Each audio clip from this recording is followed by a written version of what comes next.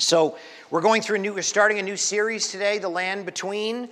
I was going through, it's funny, I went into a rabbit hole last night in preparation. I was going through, and Pastor Gus actually did a series a bunch of years ago in this, and it's good to review, right? Because as I'm going to share a number of times today in this series, this is most of the Christian experience. Most of the Christian experience is learning to live in the in-between. In the in-between. How do we learn to understand the lessons in the struggle? Because what we want is deliverance from our struggles. What we always want is deliverance. I want full and final victory. The problem is, in most of the areas in our life, we are not going to see that this side of eternity. That might be bad news for some of us, right? Because some of us are in some deep struggles, right? Some of us are experiencing homelessness, serious health concerns, serious financial constraints, and we want deliverance. What does God say in the midst of the waiting? How does God teach us? And so to help us understand, as a leader, as a pastor, I'm not immune to this struggle. What I wanted to do, actually, I'm really grateful to be part of a team of leaders that we can really help each other. So I had, and I'm going to say it just like this, I had a hokey example that I was going to use to kind of lead us through how to understand this. And Pastor Edmund wisely said, don't use that. Don't use that. Let the people hear your struggle so you can help them understand that we are in this together, okay? But I also want to give us hope, right? So what I want to do in the midst of this is understand that there can be victory, right? There can be victory. And so just to give you the example, I was born in Canada. So that for some of you that you know this, and this comes out in the way I speak and the way I say things and the different things that I like and appreciate, right? So, I won't get sidetracked by that. I could go on and on. So I was born in Canada, but I really feel like I was made for Brooklyn. Okay? Now, some of y'all are Bronx. So,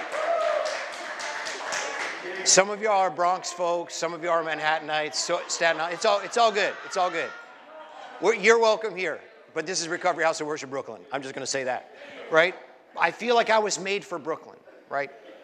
I also feel like very early in my Christian experience, I've been a Christian for more than 20 years, right? I've been a pastor for more than 15 years. I feel like I was made for Recovery House of Worship. But telling you those things came by being forged in fire. Forged in fire. See, I came to New York to help replant and help revitalize a church that had been started 4 years before. I moved here in 2008. Came here, small, struggling church. The pastor who had started the church had significant health concerns of his own, had watched his dad and his brother die of heart attacks in about an 18-month stretch. The church had been struggling. There was a revolving door of folks that were coming in to serve and bless the church as he was closing up estates and going back home to care for his family in the midst of all that. So I come back to a very fragile church. I come into a very fragile church. I'd been commissioned and equipped and prepared to go into the space. I had no idea what to expect. No idea what to expect. I led in ways that were not good. I was over my head. I was beyond my depth in many, many moments. I led ineffectively. I led poorly. I led sinfully. But in the midst of that 6.5 years that I did that work, it came to a point where this just wasn't working. And in 2013, my wife and I decided we closed that church. And I can remember there was about a 6-month stretch in my life. My daughter, this was in 2013, so a little more than 7 years ago. I can remember days sitting at the dinner table where I was just crying uncontrollably in front of my kids. I didn't know what was going to happen in the future. I had a vision and a dream, right? Felt called, overwhelmed. I remember my wife and I were driving. We were in Maryland, and God just impressed us. We are supposed to go to Brooklyn, to give our lives, to be there, to raise our kids, to get a plot in the cemetery and prepare. We're going to die here. And then ministry hit me like a punch in the face. And I was sitting at my dinner table. My kids watched me cry uncontrollably on dinners more than I can count. My salary came for the 3 months after we closed the church by selling off all the church's gear, right? So I didn't know how I was going to make. My wife was not working at the time, so our income was solely on me. And so we were selling sound equipment and chairs and bouncy castles that the previous pastor had bought for block parties, and just like all these things, trash grabbers that we used for outreach things, like whatever I could find, I was putting on Craigslist. There was a list, and I was like, every day I'd get up like, please, God, you've got to sell something else. That was not what I signed up for. That was not what I signed up for. There were days where I was like, did I make the wrong choice? Should I pack up and leave? Did I miss something? Did I miss a memo from God? Was there something that I just didn't understand or see? Did I blow through some warning signal from God, like I should have given up earlier or packed up or left? Or what was I missing? God, what are you doing in the midst of this? But I tell you again, I was born in Canada, but I feel like I'm made for Brooklyn. And I believe that this is the place that I was meant for. But that came by being forged in fire. By getting up day after day after day for months and wondering, I don't know how this is going to work. I don't even know where I'm supposed to be. I don't know what kind of ministry. God, I feel like you've laid a vision on my heart for the kind of ministry that I'm supposed to do, and I don't know where that is. I don't know what this is going to look like. See, I stepped out thinking that there was a journey that I had expected. And then the bottom fell out. My legs got kicked out. And some of us are in that space today. We have set out on a journey. We have made the step. I have a vision, a dream, a goal, something that I'm trying to accomplish. So I set out. I set out on this plan. I believe that I'm supposed to take this step. I believe I'm supposed to make this change. I believe that I'm supposed to move in this direction. And then the legs get cut out. And you're like, what is going on? But here's the thing. Many of us miss the lessons in those moments because we forget the purpose of the journey. The land in between is, like I said, most of life, and these are where we learn some of the most formative lessons in life. Not the victories, not the finish line, the race. And if you've run any distance, if you've been in any situation like that, you know the race is not fun. The race is not fun. But it's where we learn the lessons. It's where we learn the lessons. The in-between, leaving the struggle, starting the goal, the end game in mind, but we often think of the in-between time as a lost cause, as a waste. I just can't wait to get to heaven, right? I know that's the final goal, but this time seems like it's a waste of time. I don't know what's supposed to be happening or what God's supposed to be doing in the midst of this. This is what we want to learn together. And so we have opportunity to dig into just a profoundly powerful text. And what we do together is we stand. So if you want to follow along, we're going through Numbers chapter 11. Numbers chapter 11, 1 to 17. So I'm going to be reading from the New Living Translation. And again, just as a reminder, if you're studying the Bible, it's really good to have various translations because the Greek and the Hebrew are both very poetic language. It's tough to nail down sometimes the way in which it's being described. And so it's good to have different translations to help us understand the nuance and the beauty of what's happening, specifically in the Old Testament, because Hebrew, one word can mean 15 different things depending on what's happening. Okay. So I'm going to read this text. You can follow along in your Bible. This is Numbers 11, verses 1 to 17. Let me read it to us as we stand. Because we received, if nothing else, God is speaking from his word. This is the word of God for his people today. Soon the people began to complain about their hardship, and the Lord heard everything they said. Then the Lord's anger blazed against them, and he sent a fire to rage among them, and he destroyed some of the people in the outskirts of the camp. Then the people screamed to Moses for help, and when he prayed to the Lord, the fire stopped. After that, the area was known as Taberah, which means the place of burning, because fire from the Lord had burned among them there. Then the foreign rabble who were traveling with the Israelites began to crave the good things of Egypt. And the people of Israel also began to complain. "Oh, for some meat," they exclaimed. "We remember the fish we used to eat for free in Egypt, and we had all the cucumbers, melons, leeks, onions, garlic we wanted. But now our appetites are gone. All we ever see is this manna." The manna looked like small coriander seeds, and it was pale and yellow like gum resin. The people would go out and gather it from the ground. They made flour by grinding it with hand mills or pounding it in mortars. Then they boiled it in a pot and made it into flat cakes. These cakes tasted like pastries baked with olive oil. The manna came down on the camp with the dew during the night. Moses heard the family standing in the doorway of their tents whining, and the Lord became extremely angry. Moses was also very aggravated. And Moses said to the Lord, "Why are you treating me, your servant, so harshly?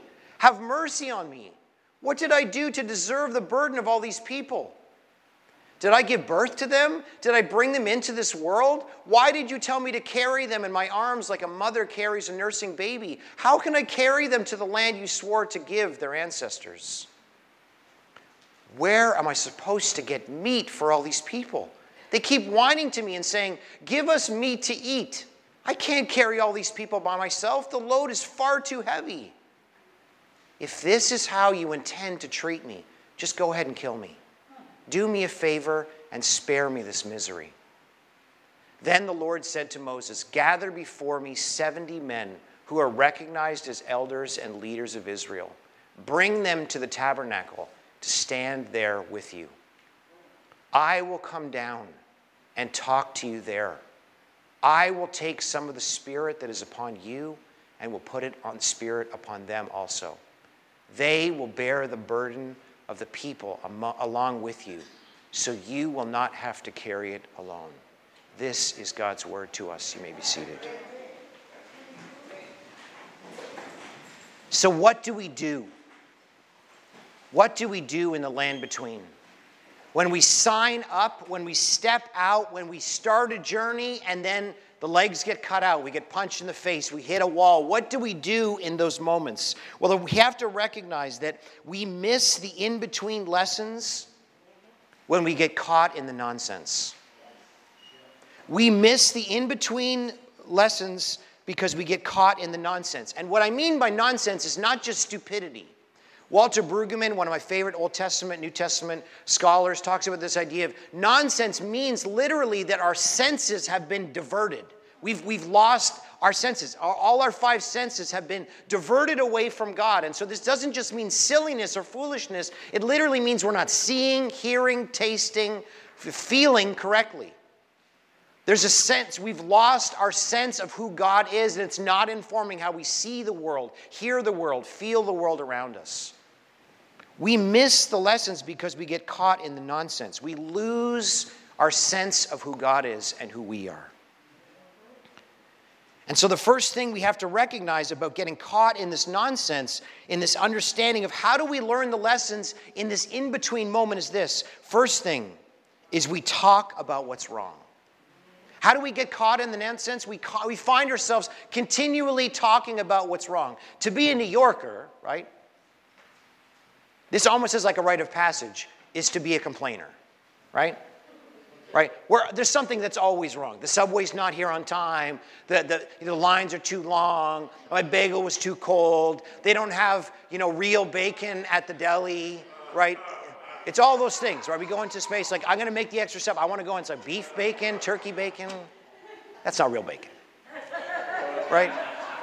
So whatever it is, right? It's like a rite of passage, or we think that somehow being a New Yorker means that we just have to crack down on things. Like we have to throw shade, like that's not real. That's not the real thing. That's not a good thing. Like I have to constantly find out what's broken and what's wrong.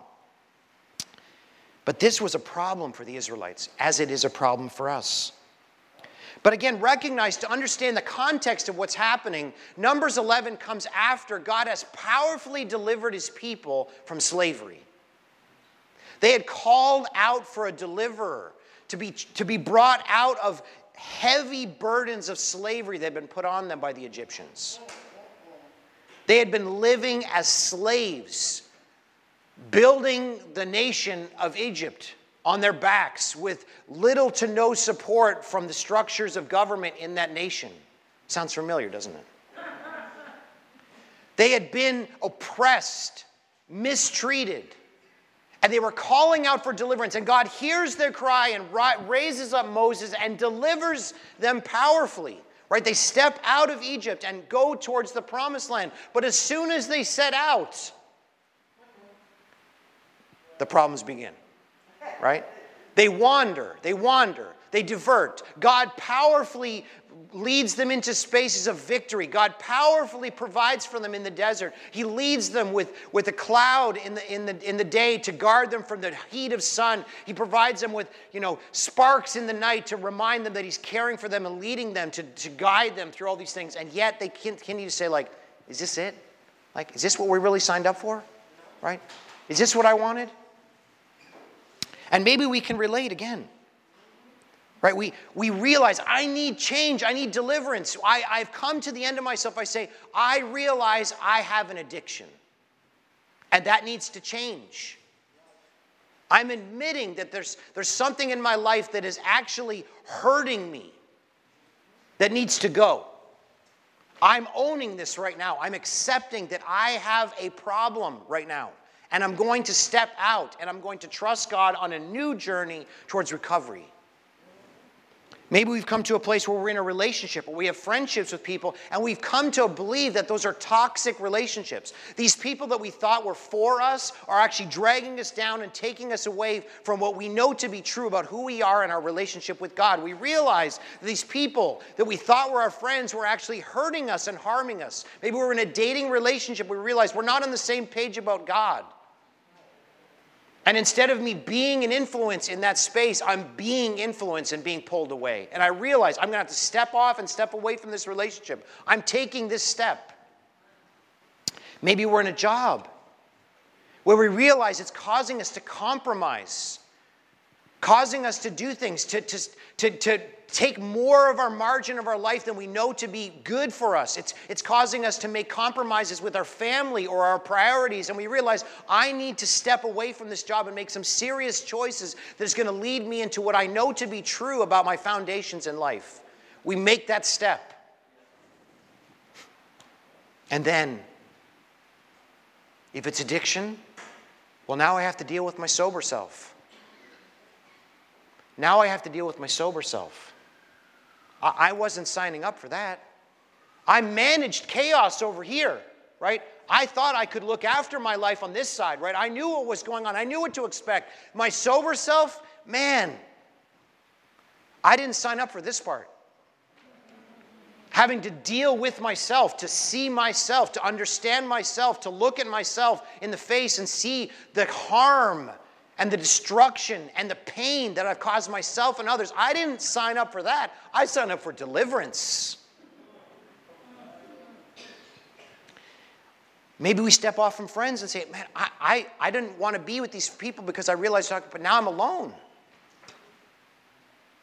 At least then I had friends. They might not have been giving me the word I needed, but they were with me at least. They were standing with me. I didn't sign up to be alone. Maybe you've taken a job, but now it's paying you less. Maybe you have a boss that doesn't respect you. Maybe you have coworkers who are actively trying to hurt you or undermine you. I signed up for housing, and I step into this situation, and the shelter that I'm in is not a good space. Right? I needed shelter. I can't be on the streets anymore, so I sign up. I go to Bellevue, I sign up for the list, and then I get put in a hotel, and this is not what I signed up for. This is not what I signed up for. This is where the people were. It's hard, at least on the front end, to say, we can understand because they had wanted deliverance. They had been under slavery, right? We want deliverance. We want better. We want change. But then God puts us in another space where we experience more trouble, just different trouble. And so we find ourselves in spaces of complaining. This isn't what I signed up for. I signed up for victory. I didn't sign up for trouble. I signed up for deliverance. I didn't sign up for struggle. But it's a matter of understanding what we expect and what God is providing are often different. Often different. Moses was angry. He was aggravated because he had expected that he was going to lead a people that would be grateful. Right? You're no longer slaves. You're free. That freedom's going to be costly. That freedom's going to lead us somewhere that's going to initially be painful, but you're going to be grateful. And then they get out of Egypt and are like, man, this is not what I signed up for. Moses, you're the problem. You did this. You did this to us. The complaining is losing sight of what God has done. What He's promised, what He's already accomplished. I'm focusing on what I don't have. I'm forgetting what God has already done. I'm thinking that it should be this way, but really what I'm saying is, God, you're not good. You see, this is the second part of it, is we can understand to a point that we see some of the reasons, some of the water they're drinking that leads them to complaining. But here's the reality. God takes complaining very seriously. Look at the scriptures in the Old Testament. Literally, a number of times in the Old Testament, people complain against Moses, complain against the leaders, complain against God, and God causes an earthquake to swallow people. So lest we think complaining is just like the rite of passage as a human, let's go back to the scriptures and consider how seriously God takes complaining. Because really what God is trying to help us understand in that moment is complaining is saying, God is not good. He doesn't know what He's doing. He's not here. He's not faithful. He's not kind. He's not generous. I know better. If I was God, this is not what I would be doing right now. If I was God, this is what we're saying when we're complaining. Even when our internet goes out, or when our cell phone doesn't work, or when the train doesn't show up, or when there is only beef bacon at the deli. If I was God,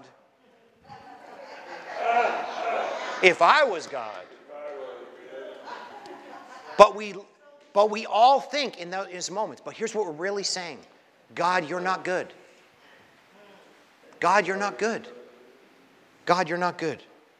He has powerfully and miraculously delivered the Israelites, protected them, and fought their battles in the desert. They get out and the trouble hits and they're like, God, you're not good. God, you're not good.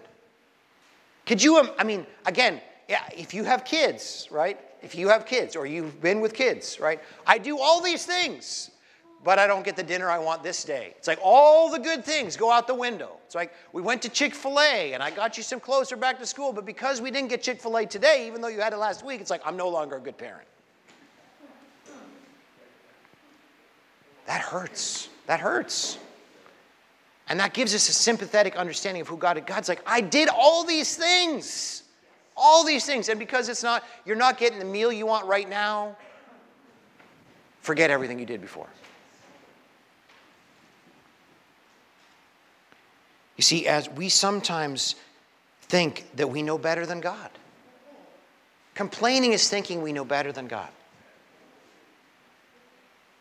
And my mom told me that years ago, and man, I remember just like, I complain about the dumbest things. But if it's, like I said, if it's a computer not working or, something not happening fast enough or whatever it is, I'm just literally saying, I know better than God right now. Because God knows when the train's coming.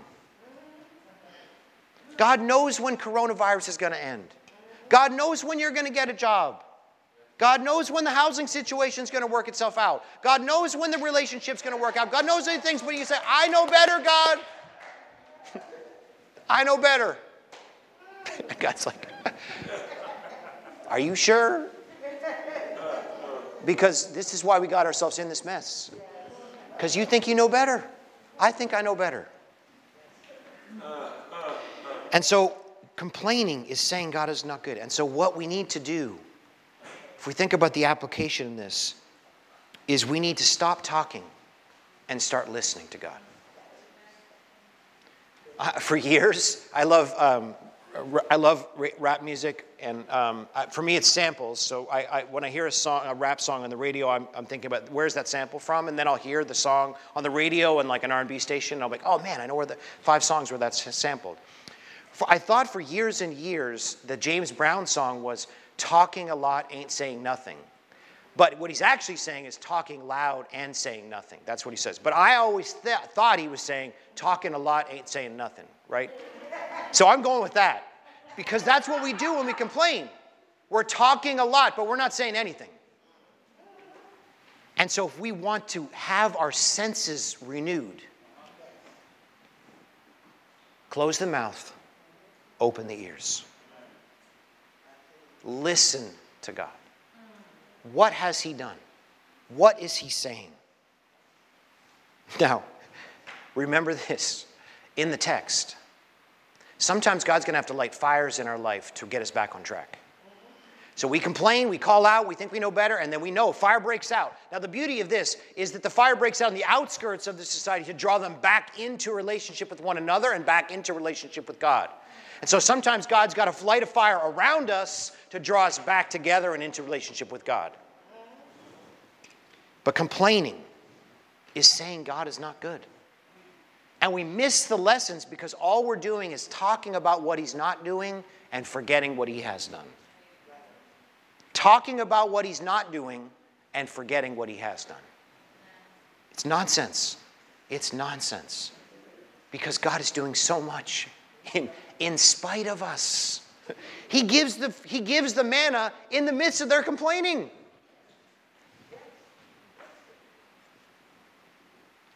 So what do I find myself complaining about? Where do I think I know better than God? That's a soul-searching question we need to ask ourselves. Where do I think I know better than God? I need to stop talking and start listening. See, we fall for the nonsense where we find ourselves talking and not listening. But secondly, not only that, the 2 lessons in the midst of this complaining attitude is, first, we talk a lot and forget what God has done. The second is we revise history. We revise history. If you have your Bible again, verse 5, this is one of the most crazy things that the Israelites can say, right? We're going to talk about how this works itself out in this series. But it says, we remember, in verse 5, we remember the fish we used to eat for free in Egypt.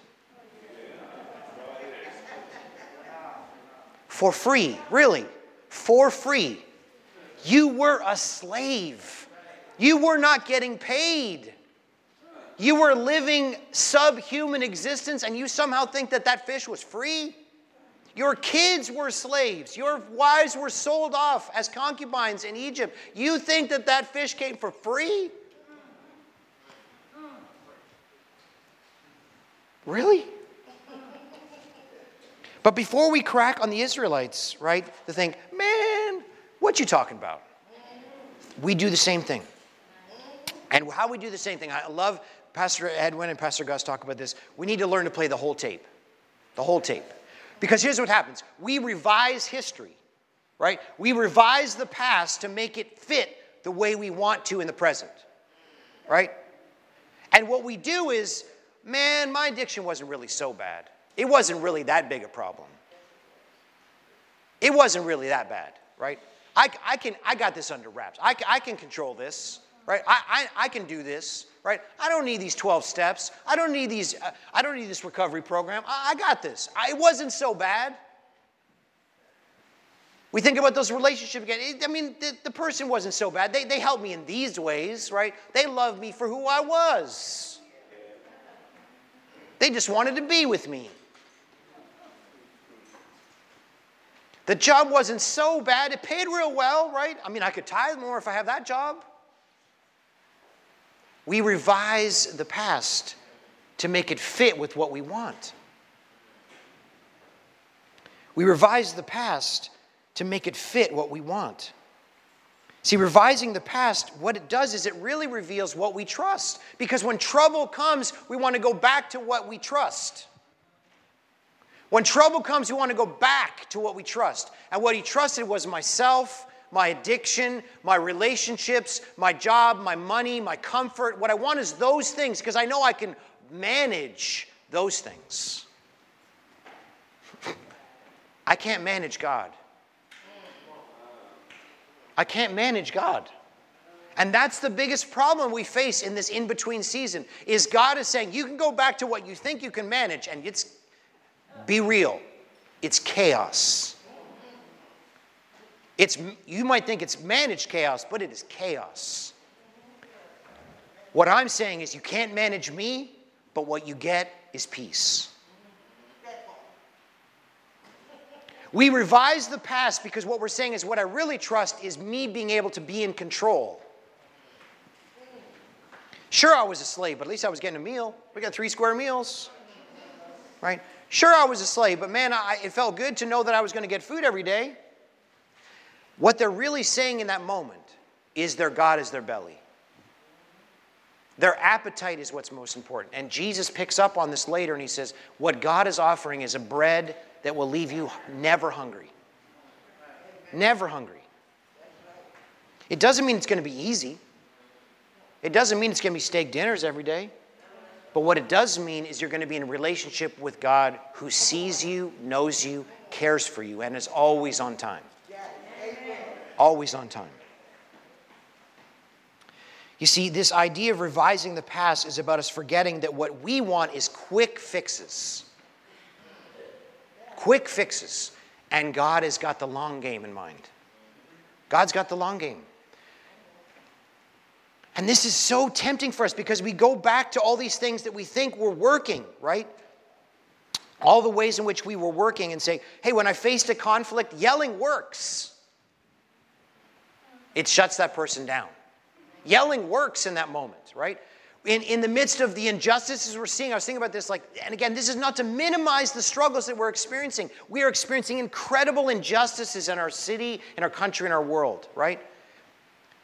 But I'm watching black organizations arm themselves for resistance. And I'm saying, this is a problem. This is a problem because, I am wholeheartedly in the camp with Martin Luther King Jr. Only love can overcome hate, right? Hate is what got us here. Hate is what got us here. This is not to say that injustice is okay. I'm just saying that if we are going to follow the world's methods to bring about change, we are leading to more trouble. And Jesus is telling us, I revised the past. Well, it's like, I'm going to get even. And then go back to what's comfortable, right? We go back to what's easy. It's easy to crack back. It's easy to crack back. It's easy to throw shade. It's way harder to extend grace and speak truth. Way harder. It's way harder. And you get caught up in the mob, right? The mob. The mob will tell you, get even, get yours, get right. It's all those things, right? And I'm not saying, this is not to say injustice is okay. It's just say the methods that God wants to bring about are not the methods of the world. They're just not. They're not. Excuse me, may I ask a question? Yeah. Not to say you all try. When do we get to have heaven on earth? Because I read the book of Revelation. And I'm going to go there. Yes. You're going to go there. Thank you for that. Thank you for that. And this is the big point, right? Thank you for that. Because this is the transition, right? We revise our history to make what we want in the present. And what God is saying is, I'm about the future. I'm about the future. And here's the other part of this trouble.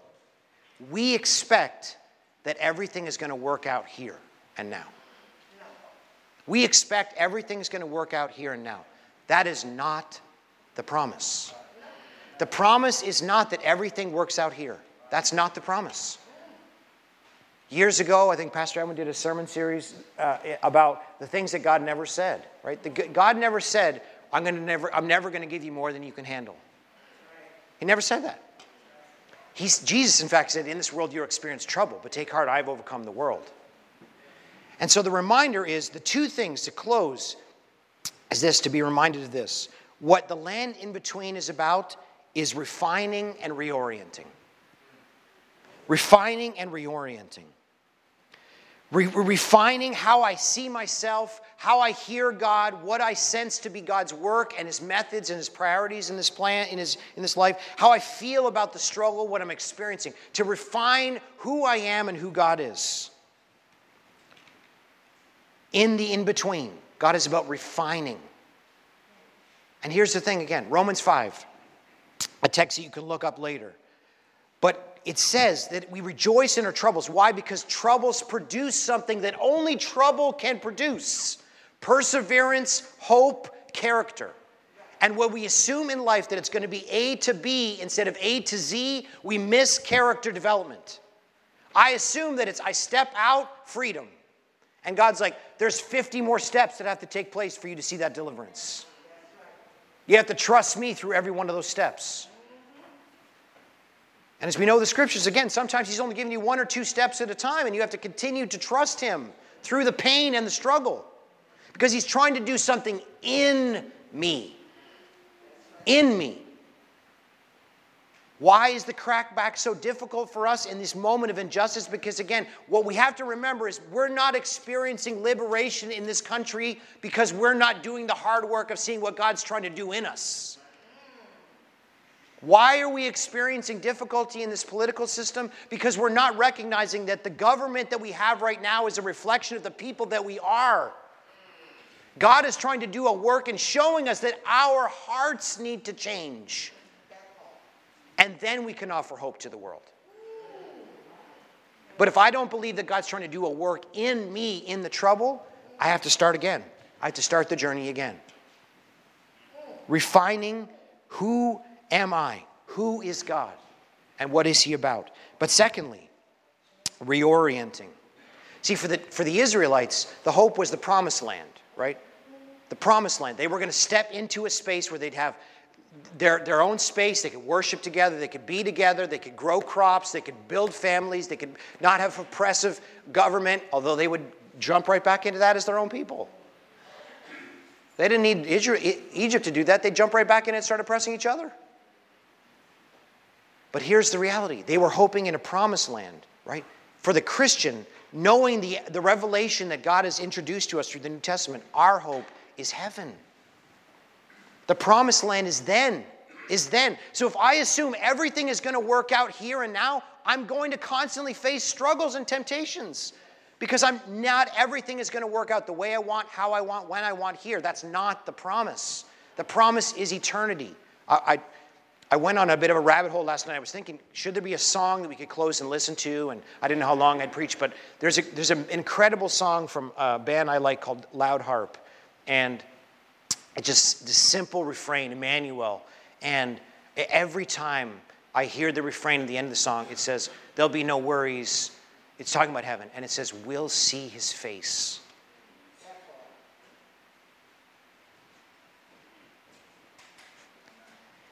One day,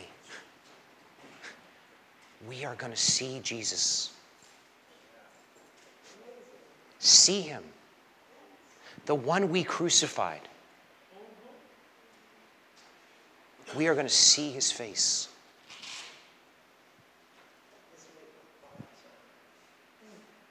That's my hope.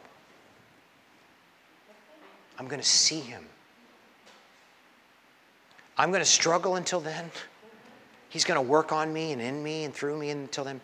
That's my hope. You know what I want to do? I want to walk forward knowing I'm going to see his face. I'm going to see his face. Where is my hope? Where is my treasure? Where is my peace? Where is my joy? My strength is found in him, and knowing one day I'm going to see him. Lastly, the question to guide us through this series, as I said, it's about refining and reorienting, is this. We have to stop asking in moments of trouble, in the in-between, we have to stop asking, why is this happening to me? And we have to start asking, what is this teaching me? In the series, we're going to come back to this again and again. In the trouble, in the in-between, we have to stop asking, why is this happening? Because I might not get that answer. Some people are like, well, I'm going to ask God when I get to heaven. How are you going to get that piece of paper with you to ask the question? Are you going to remember? Like, we might not ever get the answer. What is this teaching me? What is this teaching me? Where my trust is, who am I, who is God? What has he done? What is he saying? We have to learn to see in between. God is teaching us things. And we have to stop complaining about what we're not seeing and start looking for what he is doing. And so I want us to do is close, and I want us to be still for another minute, okay? What I want us to do, again, is remember, every time we gather together, I want us to come with paper, pen, something to write down on, our book, our phone. Again, because I want us to know, if we just say, like, I got prayed up and I heard some inspiring words and I went out and none of this does anything, because I don't have anything to remember or something to think about, I want us to learn, what is God saying to me? What is God saying to me? What needs to change? What steps do I need to take? I said last night in the call, some of us don't want to make the first step, right? We want to stay in the chaos because we don't know what that first step towards liberation and freedom is going to look like, because it's unknown. Some of us need to make the first step of admitting we need Jesus, of admitting we have a problem, of admitting that, we don't have it all together.